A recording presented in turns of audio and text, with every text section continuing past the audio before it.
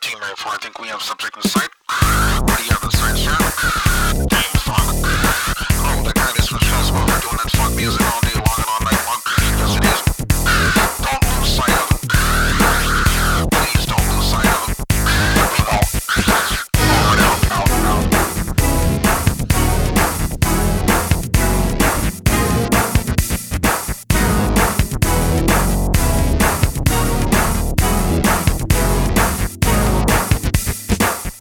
Hello and welcome to Resident Advisors Exchange, our series of conversations with the artists, labels, and promoters shaping the electronic music landscape. I'm Jordan Rothlein, and I'm the tech editor at Resident Advisor. Our guest this week is Dame Funk, a Los Angeles native who's dedicated his career to keeping funk alive. His music, most recently on display on his new album Invite the Light, is full of style and swagger, as are his live shows and DJ sets. But he's really earned it. As he told our LA-based staff writer Matt McDermott in his career-spanning interview, he's been teasing out this sound for 30 years now, much of it spent in obscurity. You can find our full archive of exchanges on residentadvisor.net and follow us on SoundCloud at RA-Exchange.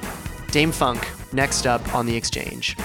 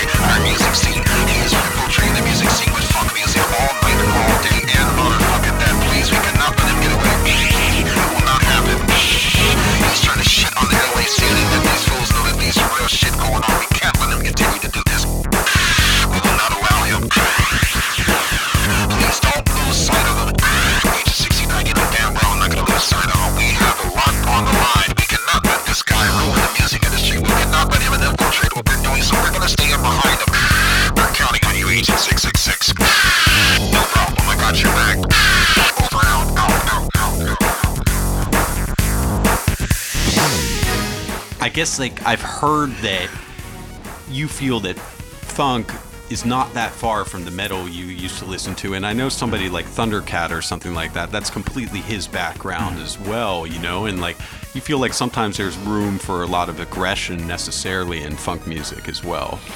Yeah, I do, but also it's beautiful music, you know what I mean? And sometimes I have gone aggressive, but that's just life, you know what I mean? And like I said, it can't be gummy bears and chocolate chip cookies all the time, man. You know what I mean? And you never know what's going to happen at this show. You know, that's the kind of shows I like to have.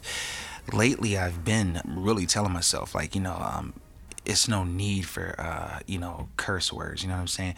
But lately, based on some of the things we've been going through in life and some of the topics of going on in the news, I just address certain things, you know what I mean? And one of those things is that N-word, you know what I'm saying? It's just everybody says it, you know what I mean? It's becoming every 4 bars now for fun. It feels like a gimmick, you know what I'm saying? And I just addressed it. So like I said, the next show, The Hammer, it will make up for it with the band, and then I'm going to stick to, the material and keep cool on that. But, some things just need to be said sometimes, you know what I mean? So this band will sort of be the band that you tour Invite the Light with then, and can you tell us a little bit of what you're saying is a need for positivity? Yeah. And I mean, that seems to be the theme of the new album. Is that the case? Yeah. It's called Invite the Light. It's based on things that I've been going through between To Each His Own and now. To Each His Own is my debut album, and haven't been out since 2009 solo at a full length, but I've just been doing a lot of other things in between. The SoundCloud, unreleased stuff, just I'll record something in my bedroom and just throw it up there. Then I went on tours and just had a chance to live a little bit, you know what I mean? Meet different people, experience different trials and tribulations. And I think Invite the Light is the autobiographical, because it sometimes delves into fantasy, but it's an opportunity for people to see funk in a way that lately, with the boogie and the modern funk revolution that's been happening right now with a lot of new labels and a lot of new artists and different things going on in the underground, even connected with Funkmosphere, I thought it was time to make a full record that has a cohesive vibe to it and not just a bunch of like singles or 45s or instrumentals. You know what I'm saying? It's like I just wanted to make a real album like back in the day that, and even now that people are making an album. That's what I'm trying to do with Invite the Light, an album experience. Like when I used to grow up and listen to a Rush record, you know what I mean? I want that to be a part of the lineage, like Dame Funk Invite the Light, a modern funk record, but in the lineage of like where people made albums, like a Yes record, you know what I'm saying? Like an album. And that's what's missing right now, I feel, in this new modern funk wave that's happening right now. So you're talking about with labels like Voltaire, like PPU, like stuff like this, like people are more concerned about like the Hot 45 as opposed to, whereas you're looking back to like prog rock or concept albums and stuff like that with this new one. Not necessarily the style of music, but the work and artistic fortitude it takes to create a full-length album, and much love to all the new labels. I support all of them. It's just that I think it's time for us to progress into lyrical content now, singer-songwriter levels of funk, because when I was doing this stuff, I came up off of Mtume and Change and like Prince, and those kind of groups, and they were making full records that said something. And one thing I'm worried about is that, like with anything, like with drum and bass and, like dubstep or whatever genre you want to call it, I don't think funk is connected in that way to where it would dwindle like those, because it was such a niche sound. But I do worry that if we don't progress funk right now in this new era, that it will become like a kind of like a fad. You understand what I'm saying? And to me, funk is always it hasn't been a fad. It's always been a way of life. You know what I mean? Absolutely. And I mean, I don't know if you speak about yourself this way, but a lot of people think of you as this modern funk ambassador. And I remember like when I didn't call myself that. Somebody else did that. Absolutely. But I mean, never did that. In the same sense, like, being somebody who looks for records and stuff like that, at some point on eBay, people used to list a record, like whether it was like Kevin McCord or like whatever the case may be, and they'd say, at the end, Dame Funk, James Pants, something like that. Like, I mean, can you speak about like some areas of the world where you never would have thought like early 80s electronic funk would have taken off, where now there's a pocket, there's a scene, and maybe you've had something to do. Yeah? Yeah. What's going on there? I mean, they have like funk crews, boogie crews. I was there recently in different parts of Europe. They have like cats that really know their stuff, and they've been studying. I get in the car off the plane, and they're like playing all the stuff in the car while I'm driving to the venue. And it's really fascinating. It's beautiful actually, and I'm really glad that people are taking up, especially in Europe. They're very sophisticated with their style of music that they love, and that they dedicate themselves to, or at least show interest in.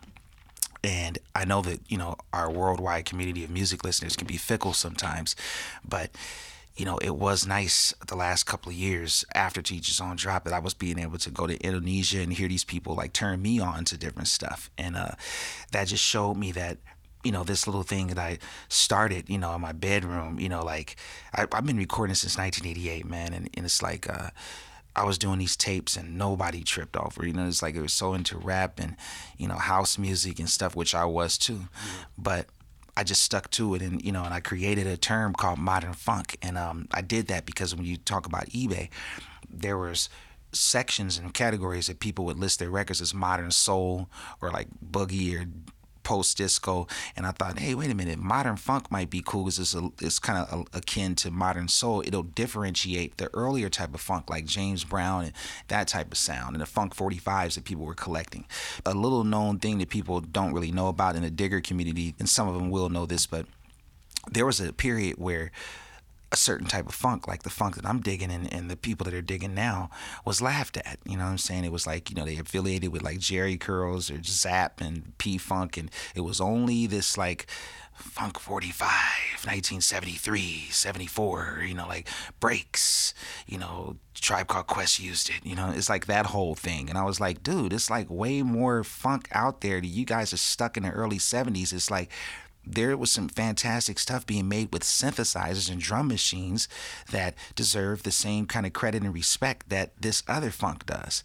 And also where I grew up in Pasadena, it's like we rolled to like the real funk that people were really digging, like More Bounce Than an Ounce from Zap. We didn't listen to like Funk 45s. That was something that was created from like Diggers. You understand what I'm saying? It's like, and nobody wants to talk about this, but Diggers created this whole other thing, or like this 1970s forward funk that no one tripped on in the hood. You know what I'm saying? So I tried to be honest and not run from the fact that Rock Bounce Skate was a great song from Von Mason and Crew. You understand what I'm saying? Or Young and Company, Checking You Out, or Star Shine's All I Need Is You on Prelude Records, or anything from D Train.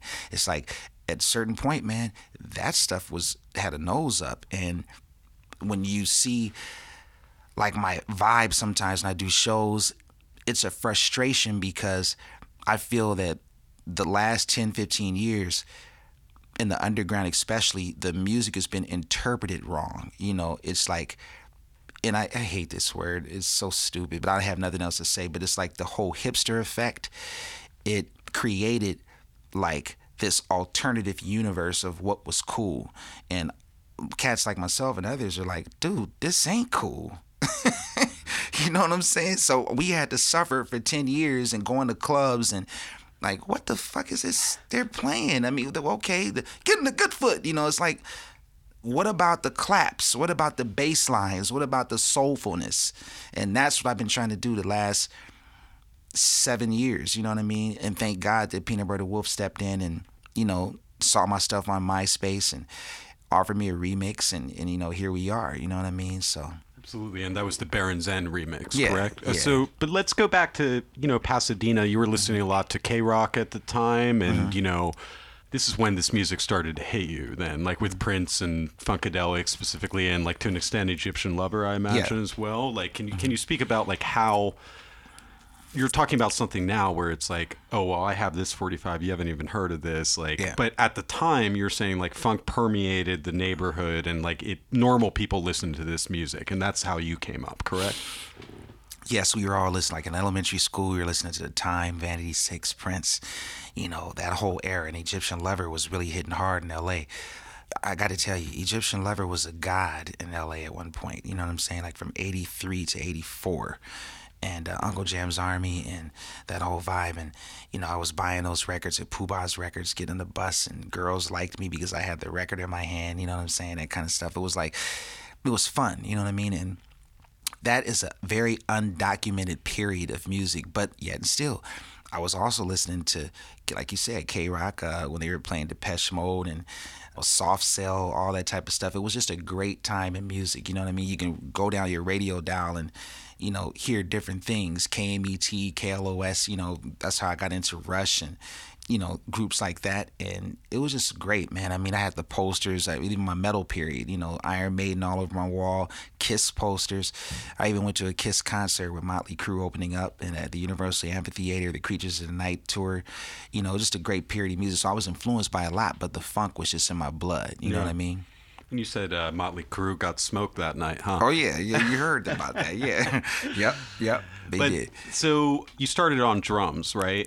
Yes, that was my first instrument. When did you buy your first synthesizer? Because obviously, like, you know, something that's in common with new wave as well as funk, like you're hearing these analog synths at that point, right? That was 87. Yeah, I was like in about 10th grade and 9th grade or something, and I just went into recycler ads, and, you know, I just found a Lynn drum machine for $200.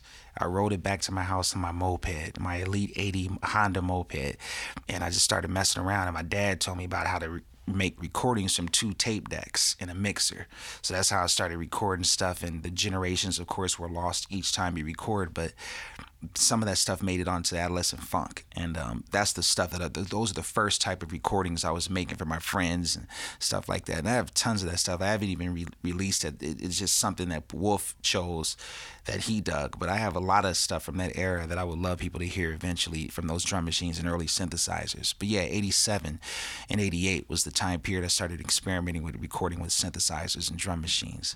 So we're looking at Adolescent Funk 2, 3, volumes 2 through 10 coming out kind of soon. Wolf's just asked about it, but at this point, I'm just trying to figure out if I should do it on Stone's Throw or maybe Glide Zone, which is going to be my new label I'm going to resurrect.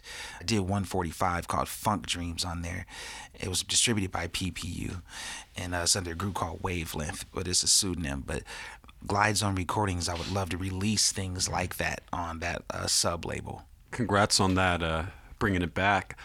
So then at some point you get an apprenticeship. That's correct, with Leon Silvers III. And can you introduce him to, because we're from LA, so we see Solar Records everywhere. But can you introduce him and what he did to like a wider audience that's listening? Oh yeah. Leon Silvers III. He was like the main member and bass player of the Silvers family group, who started on Pride Records in about maybe '72, but they were doing stuff, loosely like before that. But they officially got into the game with those first 3 records on Pride MGM, and he's just been a very influential cat that I've always studied, and I loved his music. And then also they went on to after he left the Silvers, he did Solar Records Productions with Dick Griffey on the helm of the record label. But Leon was the in-house producer, so he's doing all the Whispers records, the Shalimar stuff, Lakeside, and Dynasty, groups like that. And after I graduated high school, my roommate Jeff, he was instrumental in being the fact that his cousin was dating Leon Silvers III, and Leon just happened to hear my music, and then he liked it, and so I started going over his house and recording things, and he would tell me about things about the business and about the bad stuff, the good stuff, and very hard worker, you know what I'm saying? I just learned a lot about him. Very stern as well, but that's just him because he had to deal with so much. But Leon Silvers III is one of the most underrated R&B and soul and funk producers and bass players of the game. It's just an honor to be a part of what he has done, and then what he's passed down. It's still in me, you know what I mean? And just various things, like just the vibe, the music, the brothership, of being involved in somebody who really cared about the music. But you have all kinds of things around you happening that you have to try your hardest to focus around music, focus on the music. And that's kind of like, it seems my life is almost like that in a way, because there's so many things going on around me that it takes a lot to still stay focused on the music only, But Leon, from remembering some of his stories, it helps me get through my era that I'm in right now. Absolutely. I guess no lack of distractions these days either. So that sort of dovetailed, like the work you did with Silvers, like dovetailed into like the G-Funk era here on the West Coast. And like people always talk about like the records that you played on and stuff like that. But like this is sort of your first time working as a professional musician at this point. Is that the case? With the G-Funk stuff? Yeah. Yes. After some things with Leon, I did some stuff with a couple of things he's done, like on this group called Double Action Theater on, I think it was RCA Records, and some demos for Atlantic Star, stuff like that. I eventually moved on to meeting a guy named Binky Mac, who was at a group called All for the Eye on Priority Records, but they were really signed to Who Bangin' from Mac 10's imprint label that they gave Mac 10 after he was already popular with the West Side Connection. So Binky Mac pulled me in and to do some keyboard sessions with him, and then I ended up meeting MC8 and doing some stuff for him, and just being around, you know what I mean? I had a chance to, give my demos to people around, but for some reason I didn't, because I was always working my day jobs. But I just felt like it wasn't my time, you know what I'm saying? I didn't want to step over people. And, of course I was doing session work for Binky, and he was the producer that was, trying to get things done. And the way I was raised in the hood is like, you don't ever step over people's toes. And I noticed that today, nobody pays attention to those kind of rules. You know what I'm saying? It's called the G code. And I was raised on the G code, especially when I got out of high school and even in high school. But afterwards, it's like I knew not to step over my blessings, and to sneak and, give a demo tape to somebody. I just didn't feel comfortable with it, you know what I'm saying? So I languished in, working day jobs and things like that while I was doing those sessions. But I knew I had music that could be valuable and placed on people's projects, but I had to wait my turn. I often think about sometimes, like, if I was to, step on some toes, and, maybe I would have been out a little bit sooner. But my journey is just so unique, I feel, because, I'm proud and I'm able to sleep at night because I didn't betray people who put me on and stepped over them. You understand what I'm saying? And one night at a session, at Can-Am Studios, there was like me, a few people from the West Side Connection and stuff like that, and I just, they had like a gun on the recording console, you know what I'm saying? I was like, okay, all right, you know what? I don't want to record when there's straps on the recording console, Yeah. You know what I'm saying? So I was like, I rolled back home after that. I didn't say nothing, of course, because I'm used to this shit. I've seen it before, but it's like the atmosphere is just a little different. You know what I'm saying? I was like, I just want to concentrate on the music. You know what I'm saying? I don't want to have to be testosteroned up all the time. You know what I'm saying? So, but everybody was cool. And they treated me cool. They didn't know I was thinking about breaking. But when I rolled down the 405 after leaving Can-Am, I had Nobody Can Be You But You from Steve Arrington playing in my car. And that's the song and that moment that made me realize, damn, you got to go do your own thing. You know what I'm saying? Before it gets too late. And and not even too late. I'm a timeless person. I just want to do my own thing. I felt that I had material that was valuable. I was already producing on my own. And what you have to be careful of is in that era, you didn't want to be lost in session work, you know what I'm saying, and being the session player. I mean, I was a lead guy, you know what I mean, but I was humble enough to, like I said, wait my turn. And eventually I got, into a groove where I broke away and I started, recording my own material. And I started, my lady told me, like, there's this thing called MySpace that they created, why don't you check it out? So I checked it out, and then MySpace came out with a music player. And I started putting my songs on the music player. And every time I was working at Office Max, I would ditch the the job, and I would go home and sit on MySpace and see if I got 6 plays on my song, you know what I'm saying? And then they didn't even know I was at home when I was, driving the truck, you know what I'm saying? Because I had finished all my runs, and I would go update my MySpace throughout the day. And then eventually more and more people started paying attention to my music on MySpace. And, and like I said, thank God for the internet, because, whether we joke about it or not, the internet's not real. It's just BS. It's like, can you shut up? It is real. You can make money on it. You can get things popping. It's no longer a joke. And I knew early on that the internet wasn't a joke. And if you ain't got nothing going on, you sitting up there bullshitting, talking about dumb things all day, it really isn't important. But for musicians like ourselves and people who are into art, you really can garner an audience. And MySpace really was instrumental in helping people be turned on in my music. I remember even vibing with Tyler the Creator before he was even Tyler the Creator in there. He would send me stuff, you know what I mean? Before he even had Odd Future. There was a lot of people on MySpace that know each other, and we kind of wink and laugh, you know what I mean, at this point that we're at right now. So that's the thing that got Wolf's attention, and that's when things started, popping off.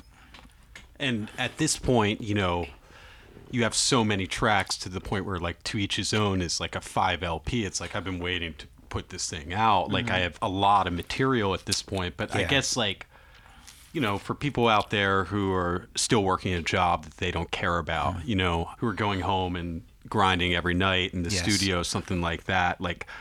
Did you ever think that, okay, this is just something I do for fun? This is I'm recording a ton of material. I know I'm talented, but for whatever reason, people just don't get what I'm doing. Is that something that ever entered your mind? The not for fun thing never entered my mind, because I was always serious. I was using the day jobs as a means to take my lady out to eat and pay for my rent and not be a broke ass motherfucker, you know what I'm saying? Not caring about you do something for me. And it's I never wanted to be a broke musician, because I wasn't raised like that. My dad, when I was younger, he would always make sure that I was up at 12 noon out the house. No matter if you go to the park, go get on a bike, go to the record store, do something, but you're going to get your ass out this bed and not be there laying down at 12 noon. And so when Scooby-Doo and all that stuff was over, get out. You know what I'm saying? Do something. So I just couldn't feel comfortable laying up. So that stuck with me. And I was, again, only using the jobs to finance my dream, and I never gave up. There was certain times where I was thinking damn, I mean, when will this happen? What am I doing? I was doing just crazy jobs everywhere, and I was broke at one point. I remember one time I like walked all the way from my house on Adams and Crenshaw all the way to Burbank, and that was my breaking point. That moment that I walked because my car got towed in front of my house because I was parked on the wrong side of the street, and I had to go to this job to pass a test to make it to continue working there, and I was determined to pass the test. So even though I knew I probably wouldn't make it, I just kept walking, and I walked all the way up through Larchmont. I walked through Studio City. I walked through by the Universal Studios on the side of the freeway, and I finally made it there, and I took the test, and I was so, my feet were hurting, and like those fucking like church shoes, you know what I'm saying? And I was like, man, I didn't pass, because I had too much on my mind, you know what I'm saying? So I remember, and I never forget, I went to the bank. They gave you a last check, you know what I'm saying? I went to the bank and I just called my dad, and I was like, man, I don't know if you're available. He worked in Studio City, and I was like, man, I didn't pass this test, man, you know what I'm saying? But, if you can, like, come pick me up, I appreciate it. Just take me home, you know what I mean? Because he always said, like, if you ever need any help, call, but I never would. And I never forget, like, he came and I saw, right when I saw his face walk through the bank when I was getting my last check, I just broke down. I just started crying. You know what I'm saying? I just like hugged him, and he was cool. But the whole walk from Crenshaw and Adams all the way up into Burbank, it took about 3-4 hours. That walk was the breaking point. That showed me I'm gonna do this.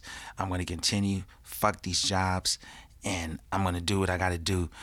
And I just prayed, even though to this day I'm still, I'm a spiritual person. I'm not religious, but I just prayed to the force, if you will, the universal force, and I just kept on and got a couple more jobs delivering tools, still recording in my bedroom and various places I was living. And like I said, that MySpace thing, Wolf discovered it, and me, and I was playing drums in different comedy clubs with people and stuff like that. Mike Epps, all those guys I played in Leimert Park, with all those dudes, seeing them coming up, Scrancho, all those comedians. But meanwhile, I was doing my own stuff. So that Burn Rubber remix was the thing that really took off, and I started getting, like offers to do like out of the country DJ gigs, like with Benji B, Deviation, and things like that. And I kept having to tell my job, like, yo, I'm sick, you know what I'm saying? So I'm like, just a couple more days, I'll be back home. I said, you know what? I can't keep doing these little white lies, you know what I'm saying? I got to just tell the truth. So I just asked Wolf one day while I was working at the Union Rescue Mission, driving trucks and delivering the clothes to like homeless people. I was like, man, what do you think I should do, man? Do you think it's time to quit? And he's like, man, I think you should just go for it, man. So I finally did it, and it just took that leap. And I never looked back since. And I just been going everywhere in Funkmasphere as well. Did that, and making the CDs, because I wanted to make free CDs to pass out to people. And I got that Monday night at Funkmasphere, just to, again, back to when we were talking about the 45 community and diggers. It's like it just wasn't enough of the type of funk that we play at Funkmasphere that it was around LA. It was only a little bit, and I wanted to synthesize it into one night uncut with that type of sound, and it was lacking, you know what I'm saying, in the city. So conjunction with Funkmasphere and the remix of Burned Rubber, and traveling to Benji B's Deviation to do a DJ set, which is still up there. Matter of fact, the first one I did, that whole period, when you hear me on that remix, on that mix of Deviation, that was the period, and I was really breaking out. I was like, I'm here, you know what I'm saying? I'm gonna go for this, and you can feel the energy. I mean, people were like rushing to like the barricade, or like bumping the turntables. It was like a fucking like the energy was so incredible, and it was a moment that I realized that it's time to really go for it. And then sooner or later, Rhythm Tracks and Burgundy City, and then To Each His Own came about because me, Jamie Strong, who now has Innovative Leisure and The Do-Over, and Wolf were in the office one time, and we were like, why don't we just do a box set, instead of one record? You have all these records, we love them, let's just do it, and that was the innovative thing to do at that time, to release a debut record as a box set. So that's how it all came about, and here we are. So much of what you do is about work ethic. Like, I mean, when you began doing shows. Like I've heard a story like one South by Southwest, you did 15 shows, you know, and like, was this the idea like mid to late 2000s stuff is finally starting to work out? Like, I'm not going to mess it up. Like, I'm not going to like pull my foot off the gas at all. Like that's the impression that I get, because like, even though you haven't done like a solo full length in a while, like you're putting out material for multiple full lengths for free online, like in addition to collaborating with people that were your heroes in the past, you know, like, but is that the idea, like full on at this point? Like, this is my shot. Like, I'm old enough to know at this point. It's really just an organic vibe. I just do it naturally. You know what I mean? I'm not planning it. That's the thing. I wish I was more of a planner. You know what I mean? But it's just more on impulse and like the way I feel. If I feel like making a song to share with people based on what I just went through, then I'll share it. You know, like with the South by Southwest stuff, that particular time that I did that was instrumental with Peter Agostin. He's my manager and booking agent right now. He was just my booking agent, but now I've morphed everything together in one because he can handle it both. I like small teams. I don't like big teams or entourage, you know what I'm saying? And Peter was just like, man, I'm just going to book you on these things. And I was like, oh, for real? You know, so I ended up doing it, carrying my keyboard case down there. I feel that was like my... every musician, I feel, has to do the South by Southwest break-in. You know what I'm saying? It's just a rite of passage. You know what I'm saying? And mine was an extra rite of passage.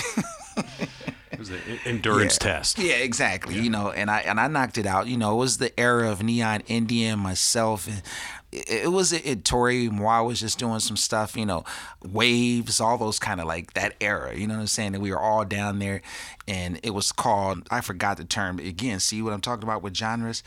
It dies. You have to be careful. I think you know what I'm talking about. They call it chill wave. There you go. Yeah.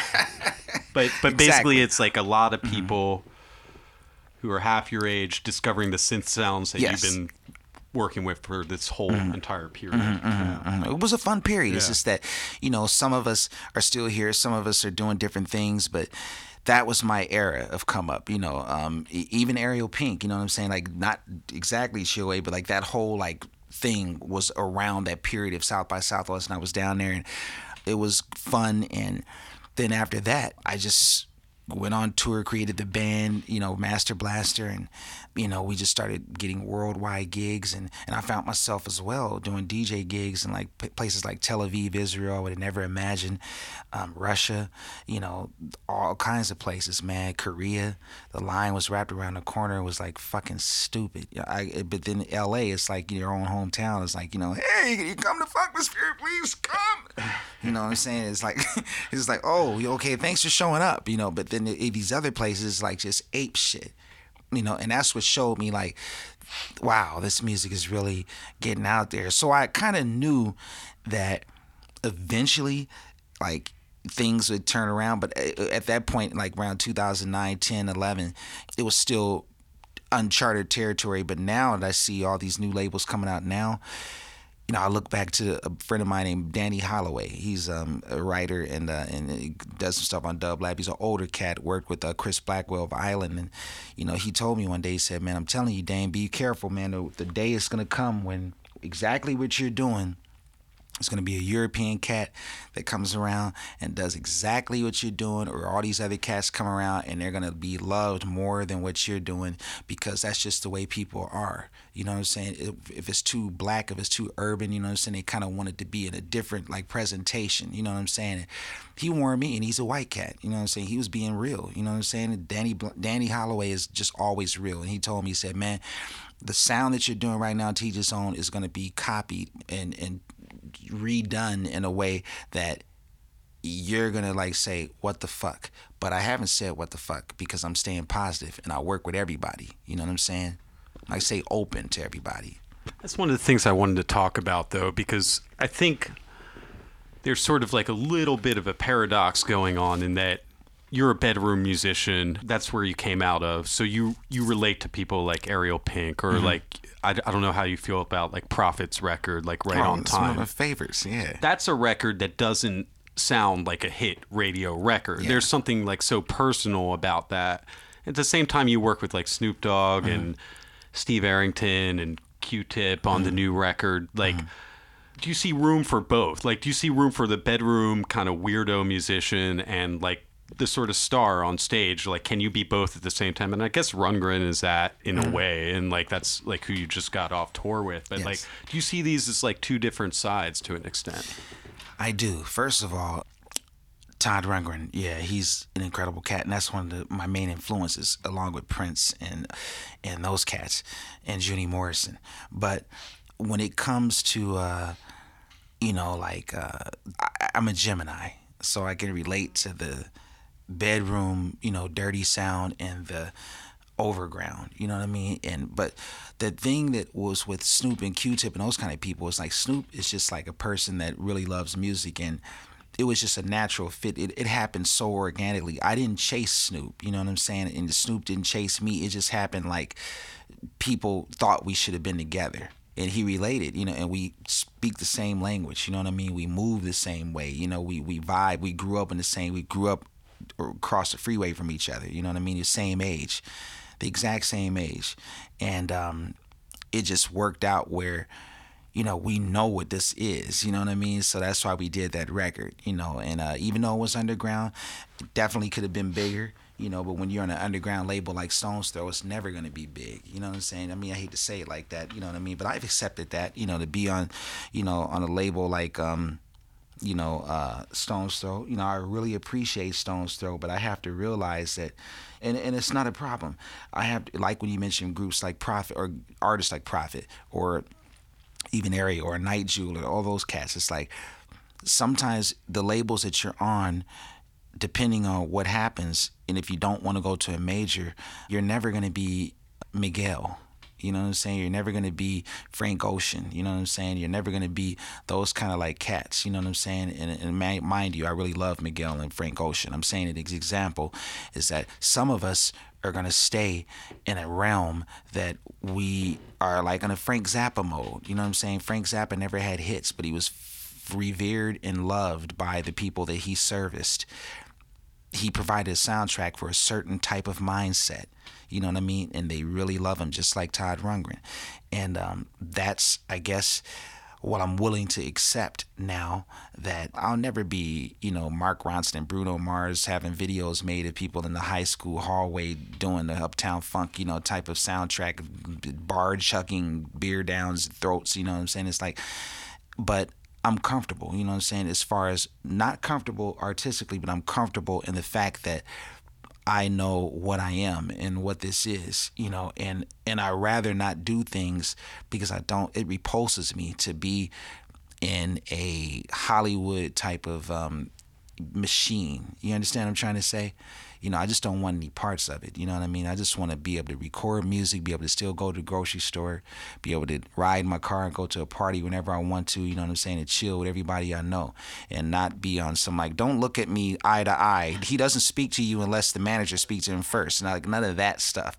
And that's why I made a song called I Don't Want to Be a Star, because that really was true, which was the false start of Invite the Light. That single was talking about how I just don't want to be a star. You know what I'm saying? I mean, it's corny, man. You know what I'm saying? It's just, I don't want to do that. I don't want to be on tabloids or TMZ or anything like that. It's fucking corny, dude. You know what I'm saying? I just want to do the music. You know what I'm saying? I mean, it probably sounds like a cliche, but I just dig. That's why I love people like Larry Heard. You know what I'm saying? Mr. Fingers, those kind of artists, because they are loved by the people who love them.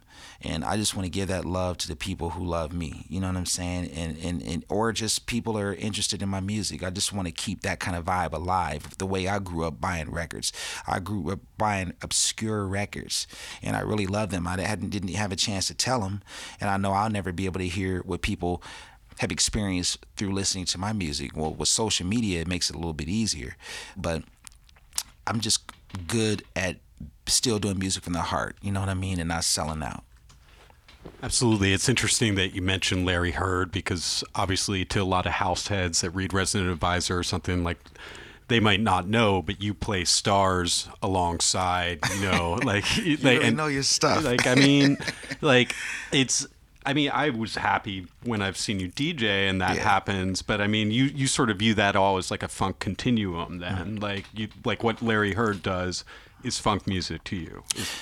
It's an Afrofuturism type of vibe that he has, and he did start off with funk, but he has his own style, and of course people just consider him house, but I just call it Larry Heard music. You know what I'm saying? Like, he's Mr. Fingers, Larry Heard, and he's one of my major influences. And I like the way that some of the new cats like Moon B, they're influenced by cats like him. I love seeing the new generation digging deeper and discovering those kind of artists, and what Funkmosphere serves is showing that we haven't forgotten. Come aboard, everybody, come along, have fun. We're going to play some of this stuff that we love. You might be a little embarrassed to nudge your friend like, hey, I kind of like this weird song, but you can come to a place like Funkmosphere and experience where we're not embarrassed to play it and don't have to play the next Lil Wayne hit, you know what I'm saying, or the fucking 808 bass triplet, hi-hats, type track out there, trap song that's popular, trap queen and all night, you know what I'm saying? We play music that you really would actually dig, like in your bedroom, you know what I'm saying? And that's the thing I'm trying to keep alive, you know what I mean? Yeah, and I mean, I guess there's been a new generation of, people who appreciate funk. Like, I know that you put, say, Benedict on and like stuff like that, like Moon B, obviously. Mm-hmm. Like, do you feel like, is that something that's important for you to like bring the younger generation up as well? Like, put people on, through doing features or just, showing support? Is that something that's quite important to you? It is, yeah, because it wasn't there for me. And beyond Leon, but he couldn't do as much because he was already like kind of like exiting the game. But I just really believe in like, all, people coming together. I look at life and even like relationships and relations with different people is from an intergalactic vibe. And I hope that doesn't sound a trip, but I really do. I don't look at things about race. You know what I'm saying? I mean, it's like whoever's good is good. You know what I'm saying? Whatever sounds good is the bomb. That's what I like. I don't care. I could be blindfolded. If the music is good, it's good. You know what I'm saying? Or if it's good to me. So, I love being able to support people who I genuinely support. Now, the thing you got to be careful of nowadays is supporting people that are like big on their branding, you know what I mean? And then expect you to support them because I got my branding together. I got my t-shirts together. I got the hats, and then the music sucks. You know what I'm saying? And I'm really watching out for that right now in the modern funk scene because it has to be quality, man. You know what I'm saying? I can't get behind nothing, man. If it ain't hitting, you know what I'm saying, and it's good for the people, you're not just going to be like my buddy and then, like you just like put out a 45 yesterday and then I'm supposed to support it and start Instagramming it and like, tweeting it. It's like, dude, if it ain't hitting, I'm not supporting it. And I'm really deciding that right now because it's becoming an entitlement vibe right now. You know what I'm saying? And it's like, I don't ever want to mess up what we're building with this whole thing with modern funk, boogie, post-disco, and disco, and the things that are happening right now by being one of those guys that like, supports everything. So I'm going to digress and, and say that I love the new generation. That I'm helping, as you said. I thank you for saying that, my man, because you said I helped put people on and contribute to things. I am, and I never ever want whoever's listening to this to think that I don't help, because I do. But I'm gonna tell you something, doing this since 1988, I don't owe anybody anything. I don't owe anybody anything. I'm still going. I still got some stuff to say. I got stuff to record. I got some things that y'all don't even know about yet. I'm not going to just stop in my tracks and start answering DMs like, hey, okay, okay, let me do this for you. Let me do that. Can you relax and let me finish what I'm doing? It's a good thing. I mean, if you put the record up on Instagram or something, now people know that you really believe in it. So, that's the most important thing. And good luck on the new album. Thank you so much. Yeah, I'll be out at the show on Thursday. Thanks a lot for talking with me. Yeah, no problem. You're so special to me. And this is for you.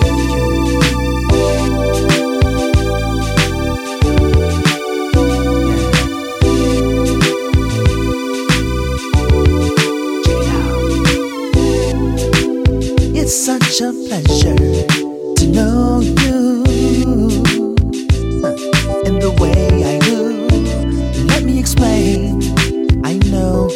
that I'll write as new. And you better not worry, cause all my words are true. I wanna thank you for stepping into my life. And I promise you I'll always treat you right. Oh, I wanna thank you for stepping into my life. And I promise you I'll always treat you right. Oh, it's kind of funny the way that life has been twisting and turning, and then so smooth again. Which brings me to you, right on time, you know, so cool. And it's just one thing I wanna say to you. I wanna thank you for stepping into my life. I promise you that I'll always treat you right. Oh, I wanna thank you for stepping into my life when you did. And I promise you I'll always treat you right. Oh, I wanna thank you for stepping into my life. And I promise you I'll always treat you right. Oh, I wanna thank you for stepping into my life when you did. And I promise you I'll always treat you right. Oh, oh, oh, yeah. I know it was special feelings that we share. Oh, yeah. Are kind of unusual, but what's so cool about it is that the feelings are mutual. It's most definitely so sincere and real. I wanna thank you for stepping into my life. And I promise you I'll always treat you right. Oh, I wanna thank you for stepping into my life when you did. I wanna thank you for stepping into my life. Oh, I wanna thank you for stepping into my life.